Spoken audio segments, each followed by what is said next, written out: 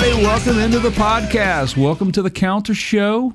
It just happens to also be the year-end closeout event, the December to Remember show. Hey, everybody. Does that just make you want to buy a car or what? You want to go buy a car? You want to go buy a car, don't you? We got a little. Yeah, we got Side Shot sitting in with us today. Got Side Shot guests, so December to Remember, guys. Oh, that's what it makes me want to buy. It makes me want to buy some PCG gear. Year-end blowout, guys. You got to go to our website and reach out to us if you want these. You got to send a comment in. There's a Ask Us a Question tab on partscounterguru.com, and you can type in your request there. What do we have, Jay? We got beanies. We got trucker beanies. caps, we golf got caps. Trucker hats, ball caps. We can get some hoodies. The hoodies are around $45 or so each. The hats are about $28 a piece, and these beanies are about $25 a piece. So, what about bathrobes? We got any of those? Man, we can work on that. We can work on that. You send us a robe or a link to the robe that you want to have the logo put on, and we'll get that logo put on for you. Hey, if you could have anything, one thing, clothing, with the Parts Counter Guru logo on it, what would you want it to be? You need to get back to me on that? Think about it? All right, you interrupt me when you're ready. A what? A mask. a mask. Oh. Do we have those? Actually, I have a couple prototypes. Hang on. Let me call the R&D department. Hold on. Hey, Jay, what's your number? Right on. Right on. All right, yeah. So speaking of the year-end closeout of it in December to Remember, man, isn't it funny? I mean, you see all these auto ads, Oh, it's over the top. So, thank you for the Saturday Night Live link. Side Shot and I just sat here and watched that video. Hilarious. We got a link to this from our website. If you haven't seen it yet, Saturday Night Live does a parody of the Lexus December to Remember, which... Yeah, Jay, how did you find that? You're just out there Googling? I was out there looking for just, typical commercials like local news affiliates because, like the Darrell Waltrip one, if you don't see my star on your car, you better call ODW. But, that sort of stuff. And so I was looking for, and what was the other guy that was out in Lebanon, Tennessee? Lebanon. Well, we'll trade for anything that don't eat. Yeah, or something like that. I don't remember. I remember the commercials, but I don't remember the guy's name, which actually probably means they didn't do a very good job on marketing. Right. Well, it was actually pretty funny, but I used to love watching it. But no, I was just kind of searching for commercials, and this one popped up, and it's so funny because we were talking about this yesterday, the realistic side of buying a vehicle around Christmas time, and this parody is so great, man. And interestingly, Jay, even though you were out there searching for local dealership stuff, the AI algorithms in Google knew what to put in front of you. That's because they were listening. So we're going to get to that in a few minutes, right? We're going to be talking a little... Yeah. More on the Google stuff? More on the Google stuff. We're going to be talking... our main topic today, though, is, automobile safety. Some of the technology that's going into the vehicles out there today that... claim to be working well, but maybe not. Thank goodness for crash test dummies. That's all we have to say about that. We named this in a working kind of name that may not stick. We may not release this show under this name, but we called it Driving Over Dummies. And Side Shot found the video and sent it to me, and then I sent it to Jay. And it's various automotive manufacturers, and they're literally... Did you not just laugh when you saw... Okay, right? Oh, and I watched the whole thing twice. It's pretty just funny. To see if it is supposed to be entertaining, but some of those dummies got... They got hammered, and we're going to reveal... What's that? This was about 2 years ago? Yeah. So it may have gotten a little better, but it's not old. Yeah, right. So there you have it. So Side Shot came up with the idea. He was talking to his dad about it, and Keith decides to say, "Hey, what do you think?" And I'm like, "Let's talk about it," because there's a key to this that we're going to talk about, and the word of the day is distractions. Word of the day: distractions. Hey, what? I was gonna say something. I forgot. What were we talking about? You didn't sound you like see what me. I did there? Yes, I did. So I seriously just got distracted. Oh, right. So I got an literally app for that. I just have to we come up with these topics. I just walk through my living room and look at what he's playing on the screens, and I'm like, oh, that'd be a good, idea for a podcast. Sideshot's been a source of inspiration for us on many episodes. So thank you for your hard work that you put into it as an official Parts Counter Guru counter show researcher. I'll get you a badge for that. Stuff going on behind the scenes, sticker. folks, is something else, man. We are tapping into the minds of the future. So we're going to be ahead of the curve. So, you ready to do some news? We're going to get into some news live from the Counter Show. News. All right, so we've got a lot of stories here. I mean, it's a pick it how you want to pick it, but we did a podcast recently. You may have watched it over on our YouTube channel. And for those of you who don't know that we have a YouTube channel, you can go to youtube.com/Parts Counter Gurus. Subscribe while you're there, and you can see segments of our podcast over there, video segments of that. And we did one recently about the movies, the movie industry. And Keith, I'm going to let you take the story because you are the bigger movie buff than I am.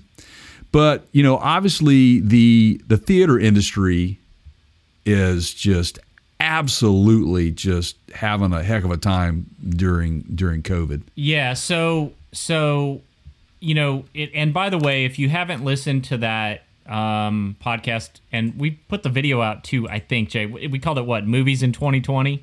Movies in 2020. You got it, sir. This is a little bit of a I hate to say I told you so. From us, because we kind of called this. Now, I didn't know this, but apparently Regal Cinemas shut down all their theaters. Back in October? Yeah, in October. Now, they have a big car show at the cinema lot where close to us, the one. Mm-hmm. Yep. And that's still going on. But, Warner, I think it was Warner Brothers, their film studio came out and made a deal with HBO Max recently and just said, we're going to simultaneously premiere all of our slated movie releases for 2021 on HBO Max for like the first month and at theaters. And the thinking there is, yes, there's a coronavirus vaccine out right now. It's in circulation. They're trying to get it, mass produced. But things aren't going to, finger quotes, go back to normal for quite a while. And it's going to take a while for all of those efforts to kind of normalize things. So my point is theaters aren't going to be back at full capacity like for a good while. And it'll probably be late next year at the earliest before we'll see these, and that's if they come back. And you're not gonna. So two things have been working against theaters.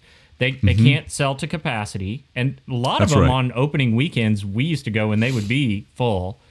And then you've got, and we did this, I think on that previous podcast. You've got all the major releases pushing back, going, no, we're not going to release them right now because we need to recoup our $100 million budget or whatever it was. So things like the Top Gun sequel and Marvel's Black Widow and on and on and on. The James Bond, the new, right? Yep. And so AMC and Regal, they've got no draw. They've got no blockbuster, what do they call them, tentpole movies to put out there, right, to draw people in. So yeah, it's not a good situation for them. And I want to throw an interesting slant at this, just because I never let a good opportunity to take a dig at Apple go. Mm-hmm. And look, we're using Apple equipment. You guys, before you jump on my case, my first adult computer was a PowerBook 145B that I bought in college. I had a Commodore 64 when I was a kid, but I bought that, paid for it with my own money, have had Macs ever since. I'm just really disappointed in the lack of innovation the past 5 or 6 years. So if you read Steve Jobs' biography, which came out 6 or 7 years ago, there's a pretty good amount of time devoted in that biography to his efforts with iTunes, bringing iTunes to reality, convincing the record labels to sign. None of them wanted to do it at first. Now you'd be silly not to, but that wasn't always the case. You know, people didn't know the capability of things like iPods back then. And so here we have, you know, back then, Jobs was kind of a pioneer. Apple didn't have that brand recognition that they have today. It was a risk, right? Microsoft was the bigger player. But here you have Apple who, Jay, if Apple approached you tomorrow, and you're, you know, anybody, right? If you're Warner Brothers or you're Marvel Studios, would you be like, we'll have to think about it? I mean, you'd take it seriously, right? Oh, absolutely would, especially with the success of iTunes. I mean, everybody said that wouldn't work, and as a person who was a vocalist, and you know, I recorded in studios, and that dream of putting an album out and that sort of stuff, you want to sell the album, make money. And then you had, the Napster thing going on, and then, you know, iTunes comes in and saves the day, basically, and which is great. And everybody said it wouldn't work, but yeah. Who goes out and buys a CD per se anymore? Everybody streams it, downloads it. So here you have a hardware company in Apple who's trying more and more to be a services company, having an opportunity literally put right in front of them because they now have their own TV network, or whatever you want to call that, media outlet. Apple TV Plus, you talking about? Yep. And they've got a free subscription with my new MacBook. They could make a home theater type experience with their hardware innovation. They could partner with the movie industry for release on their products. Hey, Apple, if you want to move into the service industry, that's how you do it. Absolutely. But it requires creative thinking and innovation instead of just releasing noise-canceling headphones that everybody else has been doing for 15 years. I mean, And not only that, they're in the process of these new chips, the M1 chips coming out, and that is really, really upsetting the apple cart right now in the world of that. And and again, it didn't work back then with their own chips. So we'll see where that goes, but I wish them luck. But yeah, you're right. I mean, Apple should be poised to be able to step in and kind of. I mean, if not them, who why who better, not? right? Who better? Right. And they could do it, and they could release a product, and they could. I mean, we all still want to watch blockbuster movies, right? Would you by chance foresee, the feds jumping in here and bailing out the industry? At all, like they did the automotive industry? I mean, is it that viable of a revenue for? That's an interesting, for the country, for the world. There's a lot of jobs if you look at those movie credits. Sure. Pages and pages and minutes and minutes. Grips of scrolling. And gaffers and people who feed. I guess as long as we don't get Tom Cruise and Daniel Craig taking PPP bailout money or whatever, because that's the problem we had with the first round of this whole PPP thing is we're finding out now that people like Tom Brady started companies and got PPP loans, right? And so I guess... with the boat. It could potentially happen, It could. One thing is for certain, if it does happen, I'm going back to this clip and playing it. Right, man. Look, just to kind of give you guys a perspective out there listening, movie theaters attendance is down nearly 95%. Yeah. Since like November of 2019, for obvious reasons. That's a big deal, guys. I mean, you take 95% of your revenue away.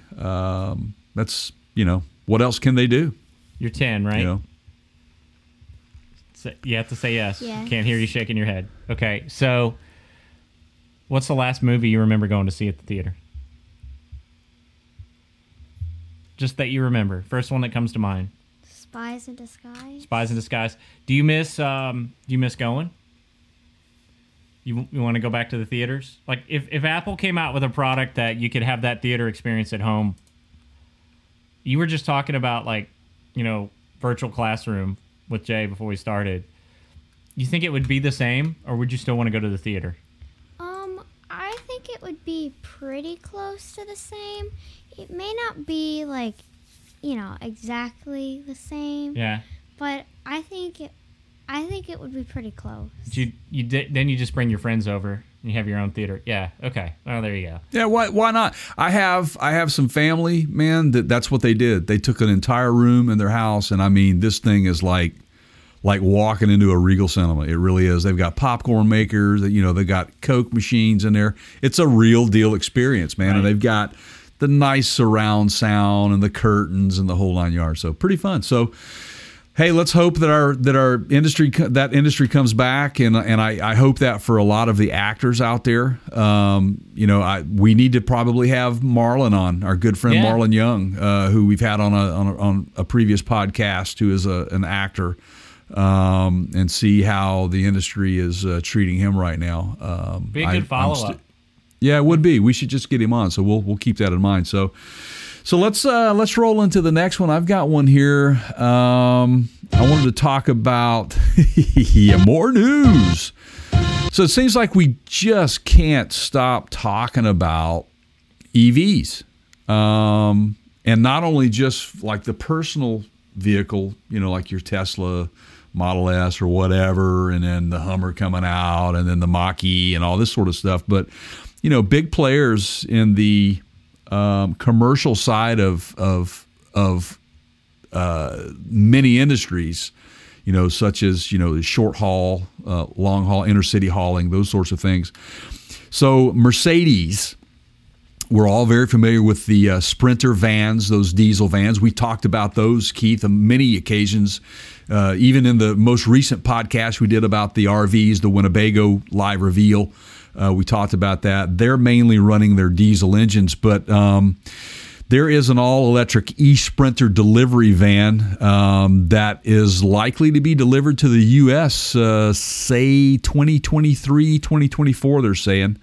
The next generation Mercedes-Benz e-Sprinter will be built around a new electric versatility platform. Mercedes has spent around $425 million on these platforms, and the new platform is divided into three modules. Front module that holds the high voltage controller in space, usually occupied by the engine, an underfloor module for the battery, and a rear module that houses the motor and drive axle. That platform will be available in two wheelbase lengths and is designed to underpin a variety of Sprinter variants, including a flatbed cargo passenger truck and an ambulance, which they like to call the Krankenwagen. So, I mean, seriously, man, is that their ambulance platform, and they're calling it the Krankenwagen? Yeah, that's what they call it, man, the Krankenwagen. Right, that's right there in the article. I'm not making this up.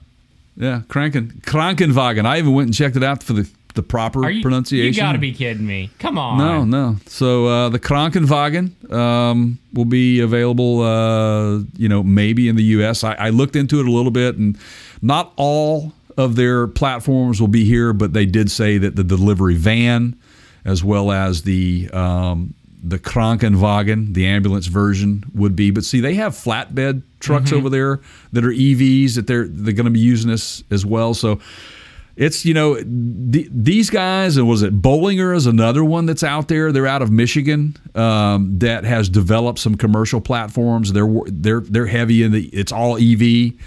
I mean, the EV world, it's here. It's just a matter of getting all these things out there and available to you. And obviously, the biggest hurdle that they're having with any of these, and they even speak to this in this article, it's range. Yeah, Ford's Transit van, it looks like they're talking, when that comes out, it's going to have 126-mile range, which... That's right, yeah. You're using them for local delivery, but, Jay, if you just drove a delivery van around town all day, I would bet you're doing more than 100 miles. Oh, absolutely, you are. If you're in an inner city, for sure you are. Especially places like, let's just give it, big sprawling cities like Chicago or New York. Yeah. They're all over the place, and obviously they they zip code those out, and Yeah, they're keep not their- going to each one. Yeah. But those are large areas, man. So let's just hope, man, that they're on board too, and they can get these out there. Let's just hope that Amazon doesn't drop it off at the wrong address. So and we'll see what happens when they deliver it. So I think that this might be another one of your examples of live polling, where you talked about like they're kind of putting them out there. They've got the technology already for the EV platforms. Sure. Especially in Ford's case, let's just make this van and see if anybody buys it. Right. Well, I mean, the gas, look, when the Ford Transit came out, honestly, that small of a vehicle, I looked at it and I went, you know what? This Who's is gonna buy brilliant. this? Oh, really? No, yeah. It's brilliant. Because in a city, when you're dealing with small businesses, Keith, Yeah. who don't really have the funds, the capital to go out and buy these big, huge fleets, but they do need some delivery vehicles, but they can't go out and say hire a commercially licensed, individual to drive these big vans and stuff like that. What do?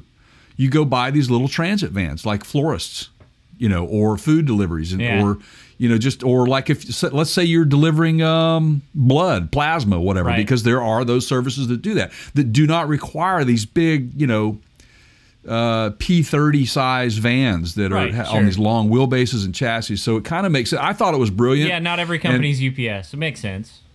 Right. You target those companies with those bigger vans, but for your inner city people that are delivering, I thought it was, like I said, your electric companies, your your utility companies. Period.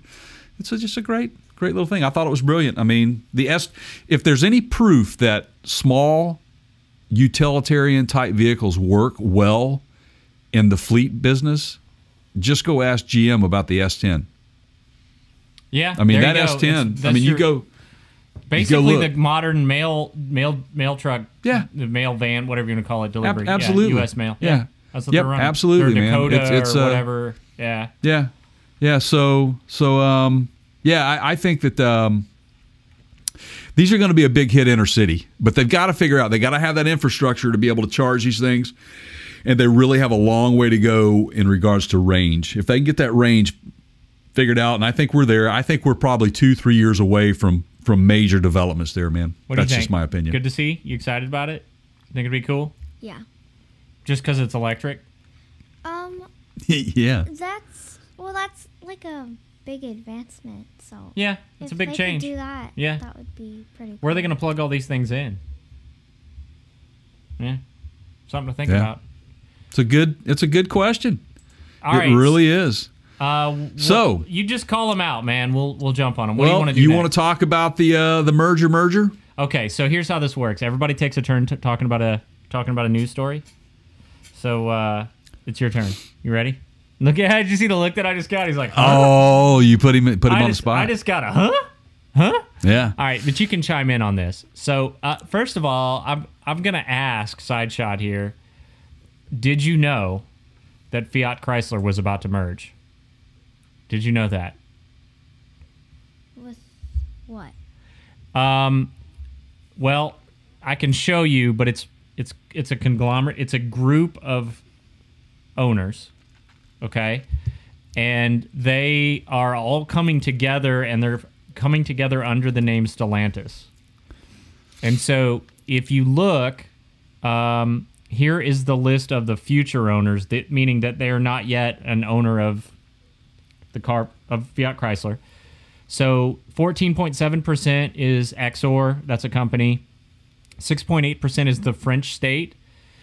6.8% Peugeot family. Honestly, what's the difference there? Right. 4.5% Dongfeng Motor Group. That's Chinese, I believe. It is. 2.4% Tiger Global, 1.6% UBS Securities, and 0.96% Vanguard Group. So Yeah. now I feel so bad for these Chrysler fans because for my entire lifetime, this automotive company has just been sold just like every other year. There's this thing's up for sale. Does it not feel that way to you, Jay? It does. You wonder, having a bigger group what is the major benefit? Is it a revenue benefit or is it a shared technology benefit? What's in the agreement with these mergers? Are they, because that's the key. If you're going to survive in the automotive industry, you better have breaking edge technology different than your competitors. You know? And I mean, I remember the last time there was a merger, which became FCA. Right. Chrysler took a bailout from the U.S. government, and as part of that, I believe they were strongly encouraged to go through with this merger. Yeah. And it was heavily centered around fleet mileage. So they were going to be able to sell smaller cars like these Fiats that would get better gas mileage, and that would lower the overall fleet mileage of the entire brand. And right. The problem, I think, when I look at this, the challenge that they're going to have under Stellantis is, man, this is so different. I mean, it's not even like Coca-Cola partnering with like Sprite.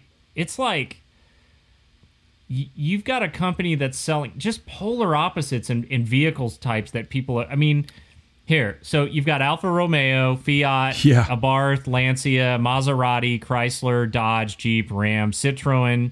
I mean, honestly, Citroen and Ram and Jeep under the same umbrella. They just don't. It's just kind of a weird feeling. For that. Opel, and Peugeot. Peugeot has just been the laughing stock of. They just have not. Again, we don't know all the details of what's going to happen here. We just know that it is a merger within a merger, basically. Yeah. And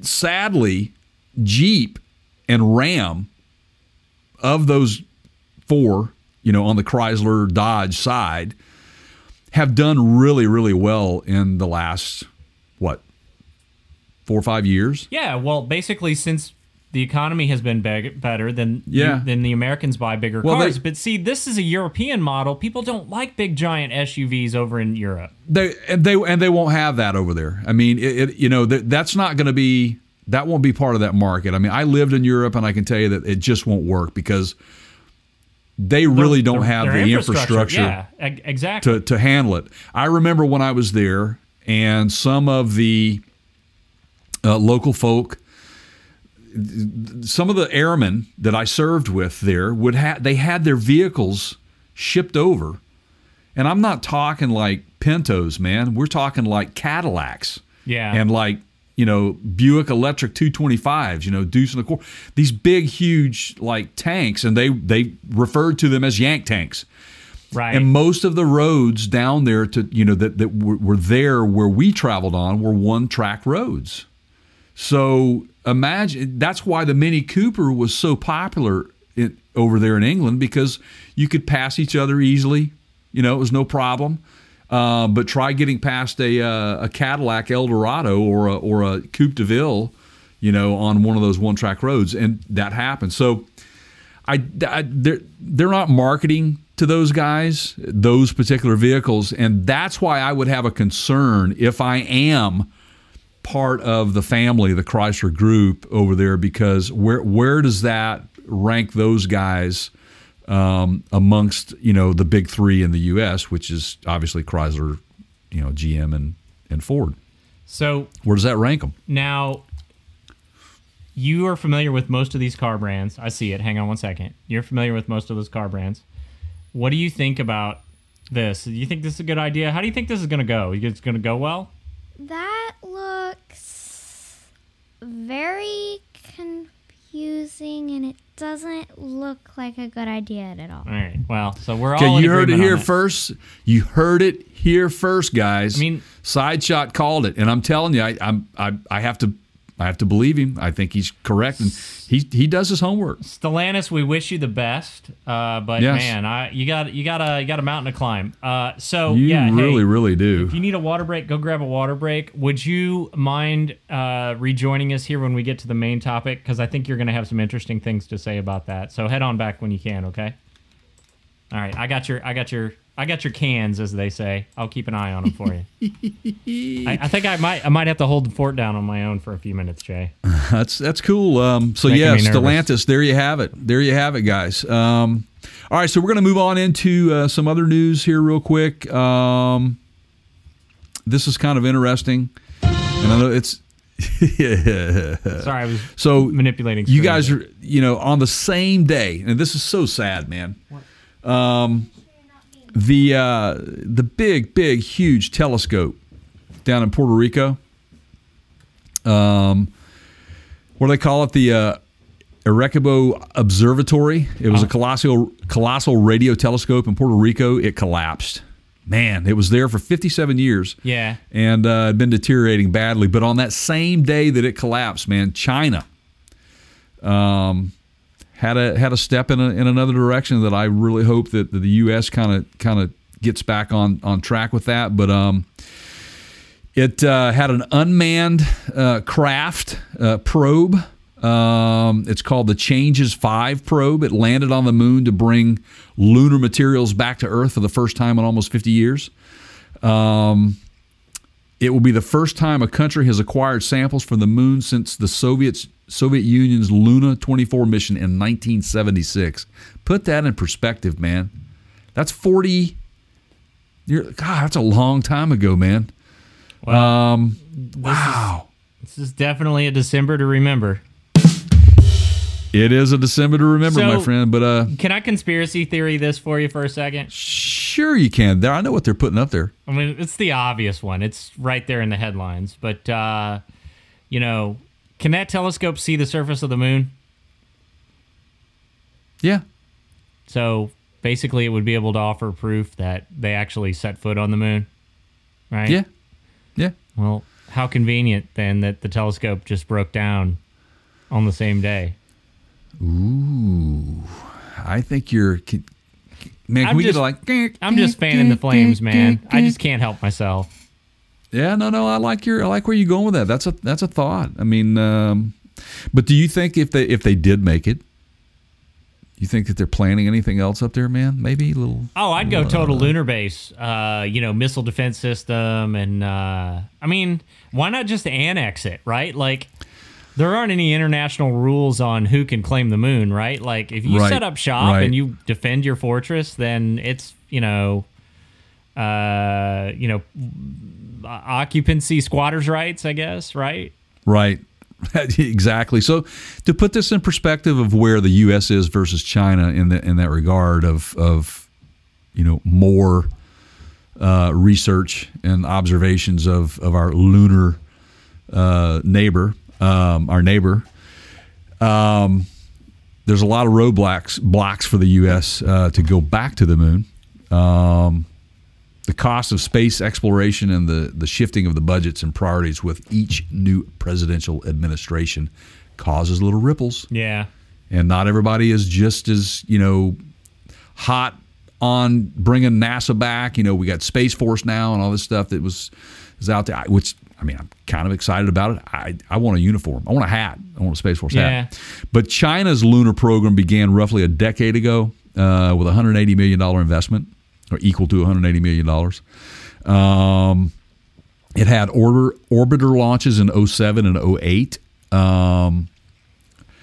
Wow, this is what is staggering to me. While the U.S. still spent the most on space exploration up through 2019, say 2005 and through 2019, China's spending has increased by 349%. Over the last 15 years. This is completely AI unmanned, fully automated space trip, right? Just to point that out, there were no humans on board. That's right. It's unmanned craft. It's a probe. That's right. It is an unmanned craft, probe, whatever you want to call it. Probe. I just get nervous every time I hear that. Yeah. Do you think that telescope, is it like cable TV where, when the cable starts to get disconnected, the signal gets a little fuzzy and snowy? Is it like the spacecraft over time started to the spacecraft the telescope over time started to get a little bit blurrier and blurrier? Do you think is that too Simpsons of a plot? No, I like it. No. That's good. Oh man.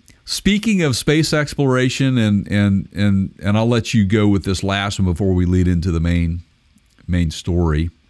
we would not have gotten to the moon or even broken the sound barrier without a specific individual. Keith, why don't you talk a little bit about one of your favorite people and mine? The Right Stuff. Hey, so this kind of is one of those Mandela effect situations where, and by the way, if you go check out our podcast on the Mandela effect, I think we did a video on that as well, if you haven't watched it already, and you'll understand what we're referring to there. But he was 97. Chuck Yeager was 97 when he passed away. Right. And he's one of those guys where in the back of your mind, you're like, I didn't know he was still alive. Kind of thought maybe. Right. 97 years old, tough as nails. I remember he later in life just became kind of the spokesman for man stuff, outdoorsy. Yeah. How Chuck Yeager cooks on an open campfire, right? I mean, he's the reason why I wanted to join the Air Force, man. I mean, fastest man on, broke the sound barrier. So you have seen in the Smithsonian the Bell X-1. Remember, it was orange. So now that was dropped out of a bomber while they were flying and launched to break the sound barrier. Yep. You want to talk about a risky takeoff? That was it. We would not have achieved a number of the things that we have achieved in just aviation, period, but the space program and a number of other things involved around the space program, had it not been for some of the chances that this guy took. And I mean, you think about that. I mean, this guy broke the sound barrier in something that nobody had ever gotten in before. I mean, I'm going in, man. This is what I'm doing for humanity. And the contributions that he did, that he gave or made for this, for humanity, period, in breaking the sound barrier, was huge, and it will forever resonate throughout aviation and space programs. He was one of those larger than life characters for sure, and he was just a good guy, just a good dude. It just seemed like when I remember like every now and then I'd see him on TV or I'd see him on a commercial, and he just seemed like, just Mr. All-American kind of thing, Right on. So let's talk Google. Let's talk a little Google. Let's talk a little Google here, pal.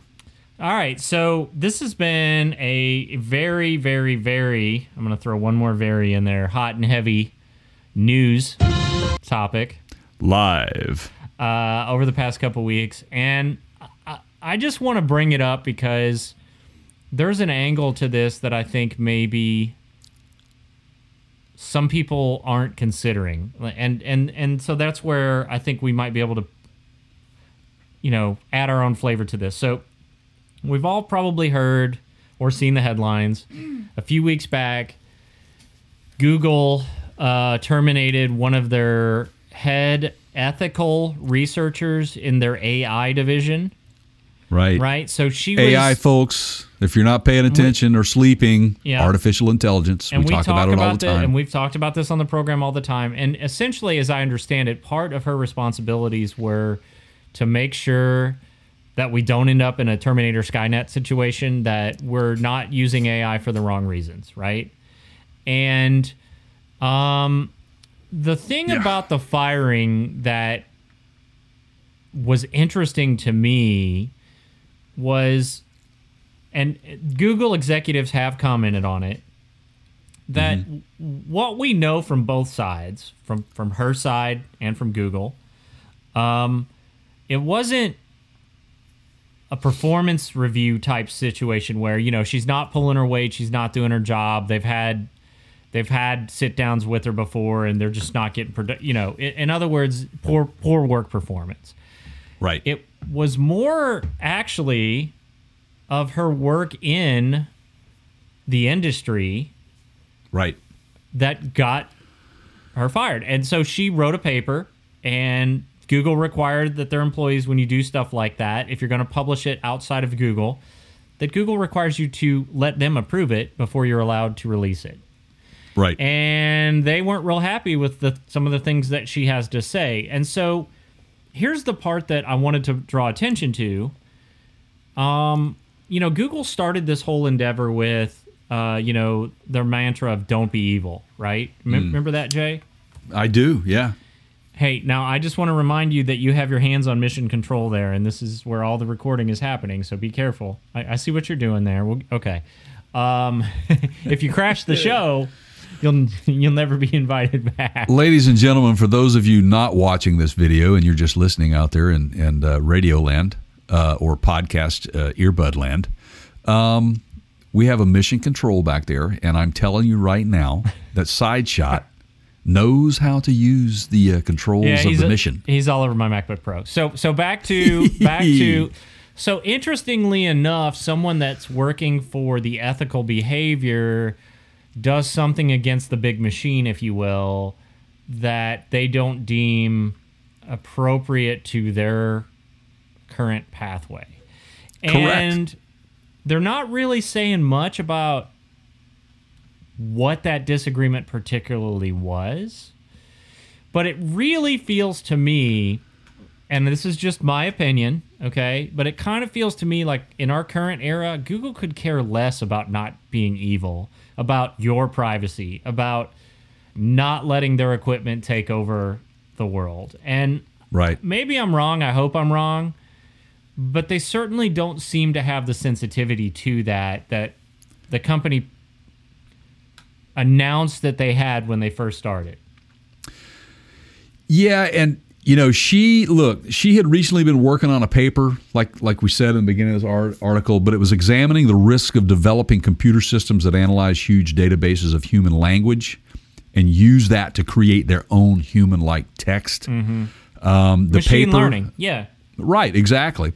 The paper, which was a copy, as it's shown to the Associated Press, they said, it mentions Google's own new technology used in its search business, as well as those developed by others. Now, this is the stuff that Keith and I have been talking about all the time. This is the unethical practices that I'm sure that she probably brought up, was that, you can't do this. Well, let me give you a real world. Yep, go. What you got? So it's kind of creepy. I'm not gonna use it. What? You gonna hold it? I know my mom is like, she's talking like to her phone or something, or she just says like, "Ooh, I want a new like purse or something." Yeah. And then she'll get on like Facebook an hour later, and there's like an ad. Oh, we talked ads. about Exactly. Yeah. Exactly. talked That's exactly about that. what we're Actually talking about. Yeah. So we had a pretty serious security breach, actually two over the past week. One was FireEye, which is a big government contractor. Huge, man. Their job basically is in cybersecurity. And then somebody's getting fired. The U.S. Treasury, SolarWinds, which is if you're not familiar with SolarWinds, it's a platform management product that it's really network management tools, server management, firewall management, that kind of stuff. They got hacked. Oh, we're not talking Northern Lights. Solar wind. Yeah. So then the Treasury Department gets breached, and people are thinking, well, they probably had accounts with these guys, and that data probably came out. Right. And so the concern here is okay. So here, I'll give you a real world example, but I'm going to remove the names of the innocent to protect them. Okay, I'm talking with my peers, and a lot of these guys are super sharp technology IT people, and we're talking about this breach, and we're talking about what happened and why it happened and potential reasons. And one of them goes, "Hey." And we're using a Google chat platform to have this discussion, okay? Right. And one of my peers goes, let's take this somewhere else. I'm really not comfortable having this conversation here on a Google product. Now, what does that say to you? People in the know, Jay, people that know technology, people that work in information technology, and one of them says just talking about security breaches, and they say, yeah, let's not continue this conversation on a Google service. I just don't trust them. I have had similar conversations with my son, my oldest son. You know him. That I heed his warnings. Yeah. He will be talking about certain things, and he'll say, I wouldn't do that, Dad. Yeah. You know, and you and I have had those types of conversations. So I definitely pay attention to my friends that are in the information technology world when it comes to this sort of stuff. We are in a time where there is really not too much sacred anymore, if you will. Right. Your privacy, that is. Right. And you have to be very careful. And I went through the process of, I just bought a new MacBook Pro, and going through the process of setting this thing up, you really have to pay attention to what you're clicking on, man, because next thing you know, you've signed up for allowing them to see every single word you say, type. Right. Yeah. Yeah. I have Siri on it, but I don't use it. Right. I disabled Siri. I don't want it on there. I don't need it on there. So, Sideshot just mentioned that, and this will tie into our main headline for the podcast. Google has reportedly rumored to be working on AI cars for years, right? What do you know about? You know any more than that? Any details? So they've been working on it, I think, just over 10 years. I don't know when they came up with the name. They call it Waymo. Waymo, yeah. And it's really cool, and it's worth a lot of a podcast. Well, and we maybe need to look into that, Jay. So let's do that. This is the thing. They were the first one to attach technology to cars, drive around, and map the whole Earth, right? I mean, right. There you go. So that's it. Some of this is helpful, I think, and we've had that. So let's just kind of get into this a little bit. So we watched a video where automotive manufacturers are putting AI safety measures in their vehicles now. Mm-hmm. And some of that's good. I've had kids in my neighborhood that we've talked about that we know don't look before they cross the street. We've seen some of them just run out in front of cars, right? So putting safety equipment in cars to help in those situations, it can be a good thing. Now, I tend to like to do my own driving. I'm not a huge fan of letting the car drive for me in all instances. But I think that there are some nice features that potentially could save lives going on right now that are a result of ethical use of AI. Correct. Now, you watched. Okay, so this video. You want to set up what we saw in this video? Yes. So basically, guys, what is it?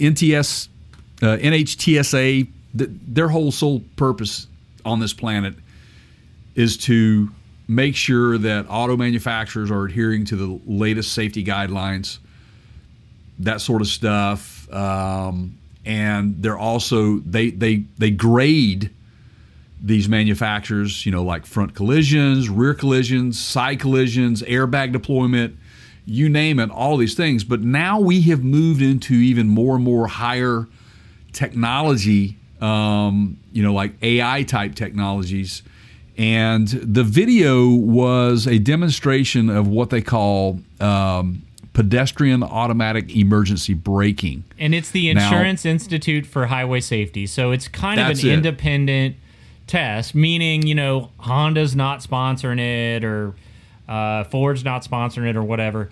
I got to say, Jay, and we'll link to this video, but some of this stuff is just downright entertaining and hilarious. Well, it was, right? Man. A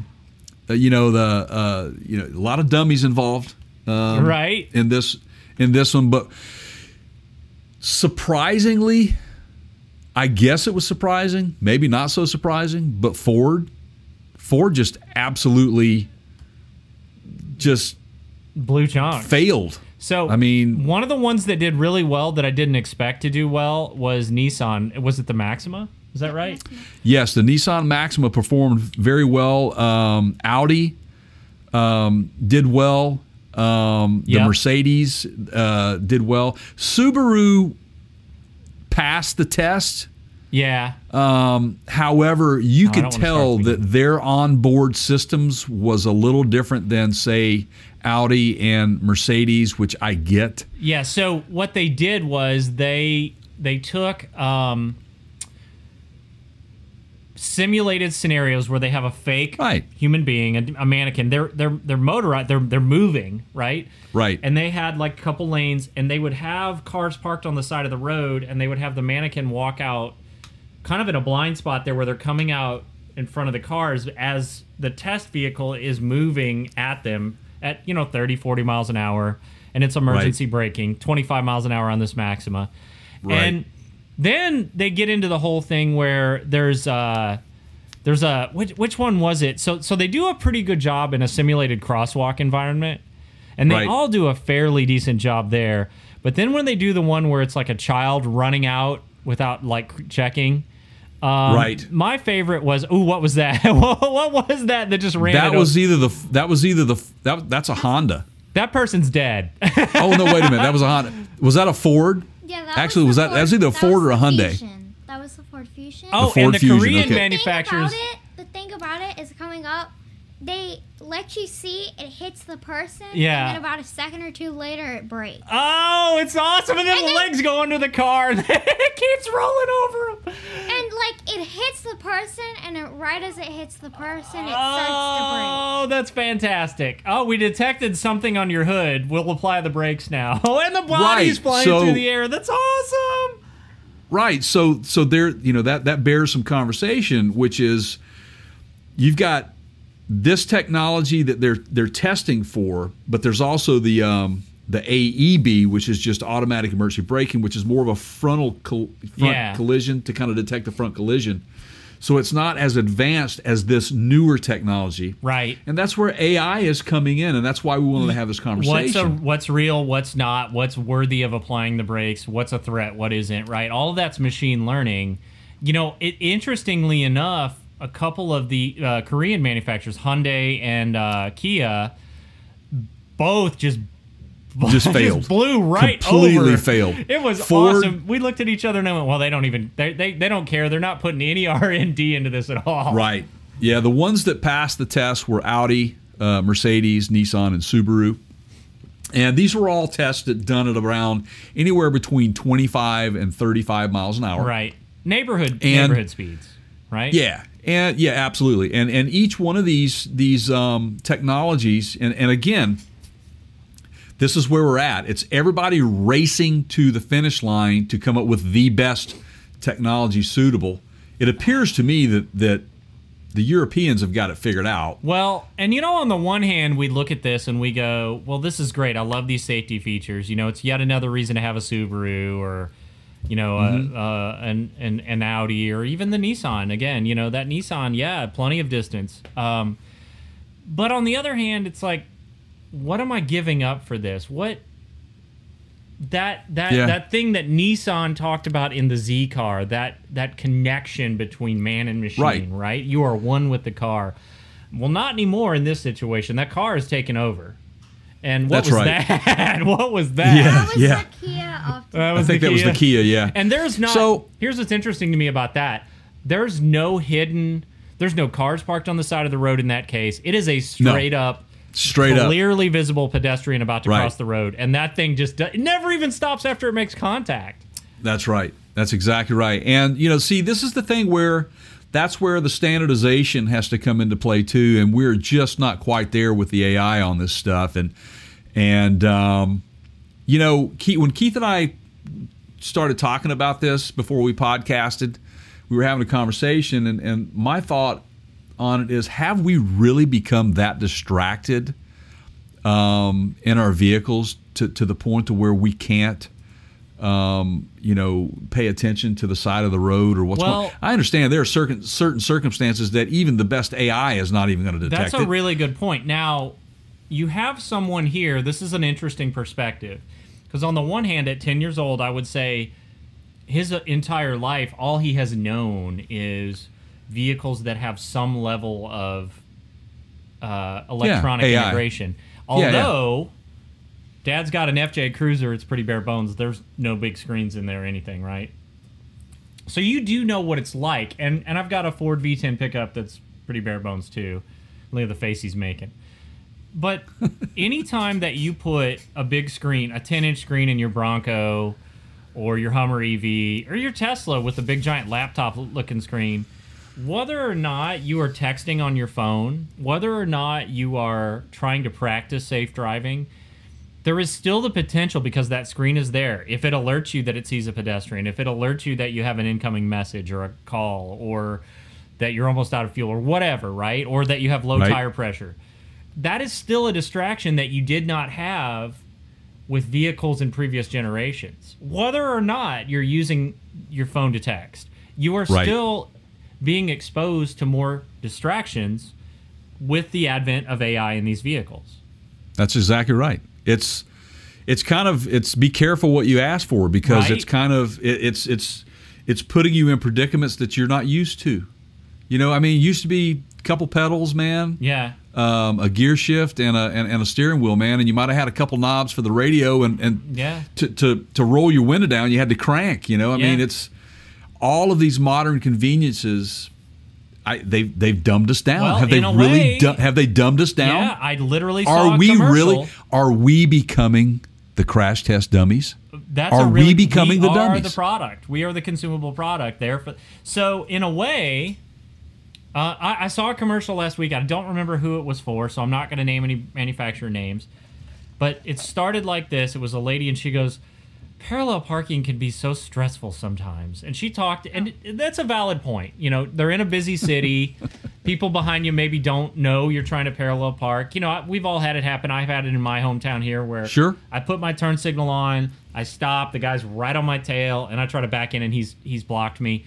So what I've had to learn to do is compensate for that. I stop early, completely, put my turn signal on, look over there in a pronounced way, then I pull forward and back up so that I've communicated to them in a as clear as possible. Hey, man. Yeah. You know, but if you don't know how to parallel park, I mean, that's still on the driver's test, is it not?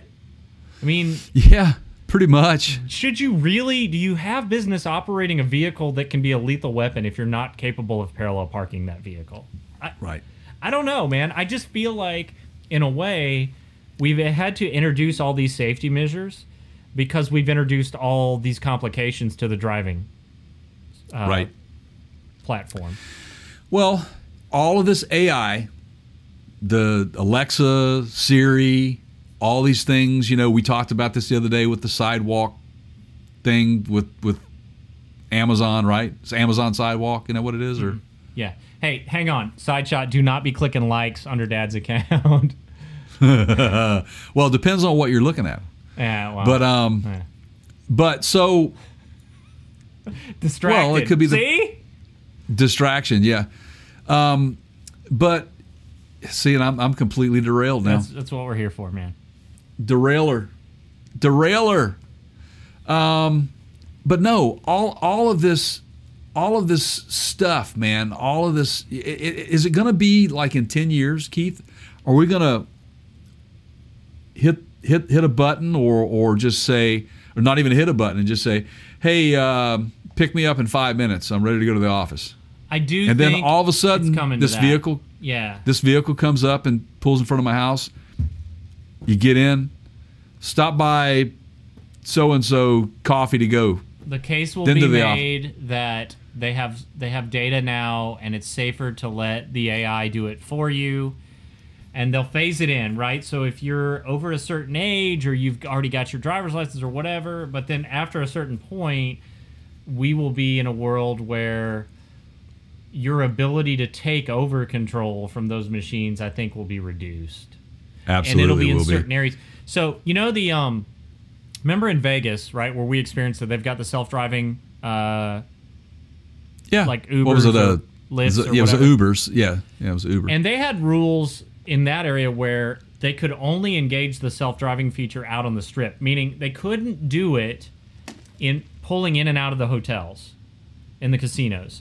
That Right. they were not allowed to do that. There's a lot of people, there's a lot of congregating, but once they were out in with traffic light signals and on the strip, they could engage it. So they had human drivers.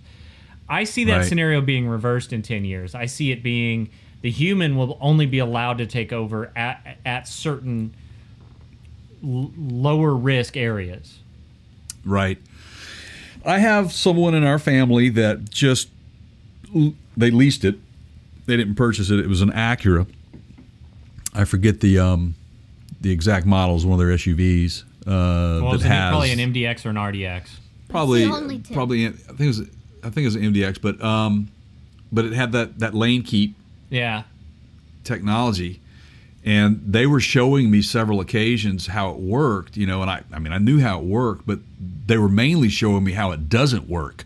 Yeah. They're scared to death of it. They won't use it. They're not it's the letting same it on take our control. 17 Lexus. It's we've tested that where I've taken my hands off the wheel and it's like, we're going in the ditch, and I have to, So thing is, yeah, you try to test that on like the twisty roads in St. George Island. we're it's- mailboxing it, right? Yeah, first of all, it's not made for that, and also, I think like 2 years ago, maybe it was 3, I don't know, and we were on a trip to Hilton Head Island with my mom's friend and her son, and every year she rents out like a new car, and that year she had gotten a Tahoe, and I kept seeing that it would, like, the steering wheel would move when she went, and I told her about it, and she was like, wow, that's cool. So we tested it, and so it would start to go just ever so slightly to the left, and then it would correct it, but then it would go to the right, and it would overcorrect, correct yeah. it, and then it would get like really bad. and I was They banging do my head sort on of the simulate a windows. drunk driver. I've noticed that the AI doesn't really do any better than an inebriated human, and driving Yeah. steady down the center of the lane. So could you effectively get pulled over and go, I wasn't It's driving, probably man. coming to that. I mean, and I the wasn't officer's driving, gonna man. Go, I observed, erratic. Yeah, but it's on autopilot. It wasn't me, man. Yeah. I'm not. I gave up my keys to the car. I'm sorry. All right, so while we got you talking, and then we'll wrap the show up here. This whole thing that we've been talking about with the safety and the AI integrations in cars, are you a fan for where that's heading? And here's why I'm asking, because you need to think about it like this. In 5 to 6 years, you may have a driver's license if you continue good behavior. If you do not, it may be another 10 or 15 years. But by the time you're 25, you could potentially go out and buy your first new car or whatever. Maybe you get one before then. By the time you're 25, you may be left with no options on a dealer lot other than full AI mode. And you may not actually be able to, finger quotes here, drive a car. What do you think about that? Are you good with this? What would you like to see happen? So I think it is super cool that cars are able to do this. Mm-hmm. But I really don't like the idea that you're not allowed to drive. Like, maybe if there's these really risky areas and the car knows that, like, there have been a lot of crashes there, I might be okay with it, like, not letting me do that. Yeah. But I would definitely like to drive it. Ooh. But I think it's still a cool idea to have that, because again, like, that's another advancement in technology. Well, and this is somebody I've got something to add to Go what he ahead. just said, which is Yeah. another piece of technology, and I don't know that there's any out there. I mean, we have the ability to have this, and if I've missed this technology, then show me being under a rock. But he just mentioned something like if a specific part of a highway is risky to drive on, Yeah. right? Then maybe you let the AI Well, take over or not take over. So, but that made me think, well, wouldn't that be cool to have an onboard AI let you know that the area that you're about to drive through, be on high alert. There have been numerous accidents on this stretch of road just in the past month. So we're going to call that the Kenny Loggins alert. You know why? All right. Why, man? Well, What? if you're going to go through the danger zone. Oh, man. Yes.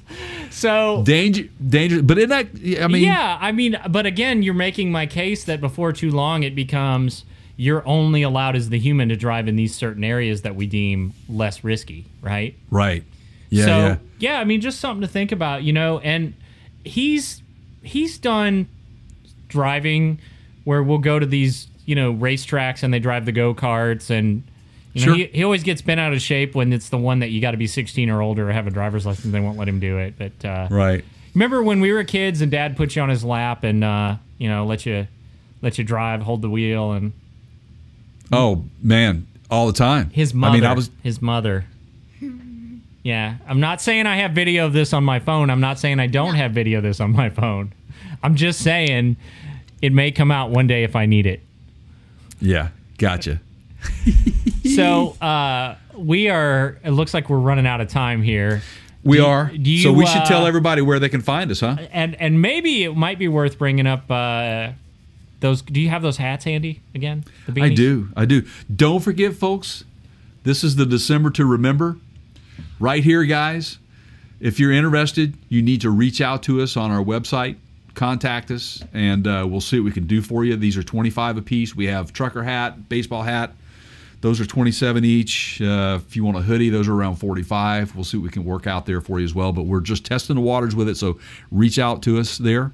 We also have a video out. We just released a video on gifts for gearheads. There's quite a few things there, specifically one which is the fixed sensor, which reads your codes through your OBD2 port.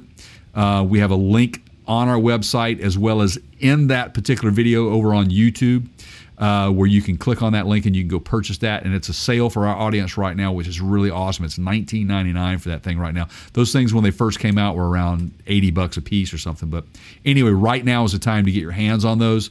So speaking of YouTube.com, you can check out video segments of this podcast. You can check out some of our DIY videos and many, many other videos over on youtube.com/Parts Counter Gurus. You can check us out on social media. If you want to follow us, we'd love to have you follow us. You go to facebook.com/Parts Counter Gurus. Give us a thumbs up, like us, share. Go over to instagram.com/The Parts Counter Gurus. Same thing there, guys. Check us out on Twitter, and on Twitter we are at The Counter Show. If you please download our podcast and just become a fan. Go to partscountergurus.com. There is a tab for podcast links. Click on the link. Look at that coaster. That's a nice one. You can buy anything that we mention on the podcast. There's a mention on the podcast tab there. You can find those links. Or if you just want to shop, finish out your Christmas shopping or whatever shopping you prefer. Maybe you're out of toilet paper. I know a lot of people must be because I can't find any right now. Go through our website and click on the Amazon link. You could, if you purchase through there, it helps us out. We get a little love. We don't know what you're buying. We don't know who you are, but it helps us continue to do these shows. So please, YouTube, subscribe, hit the bell, follow us on every podcast, follow us on everything, man. Thank you so much for being in our audience. And if it weren't for you, we wouldn't be able to do what we're doing. So thanks again for everything. All right, so we worked out a little plan here. Sideshot's going to contribute here. Now, here's how we're going to do this. All right, let me set this up. I'm going to say a couple words in closing, and then I'm going to flip this up, okay? And then you can do your thing. All right? Just like he said, go subscribe. There you go. Okay. And close it. All right, so here we go. You ready? We're doing it live. You got one take. All right. Again, everybody, thank you so much. It's been a great year. We appreciate it. We sincerely could not have done this without your continued support. Thank you all. Jay, thank you for sticking with us here. Thank you, guys. Guest sit-in and all. Thank you, Side Shot. Always fun to have you on. So until next time, everybody, that is Jay way over there. Side Shot right here to my left. You're right. I am Keith. Until next time, may all your favorite bands stay together. Remember, just like you said, partscountergurus.com. Make sure to go subscribe.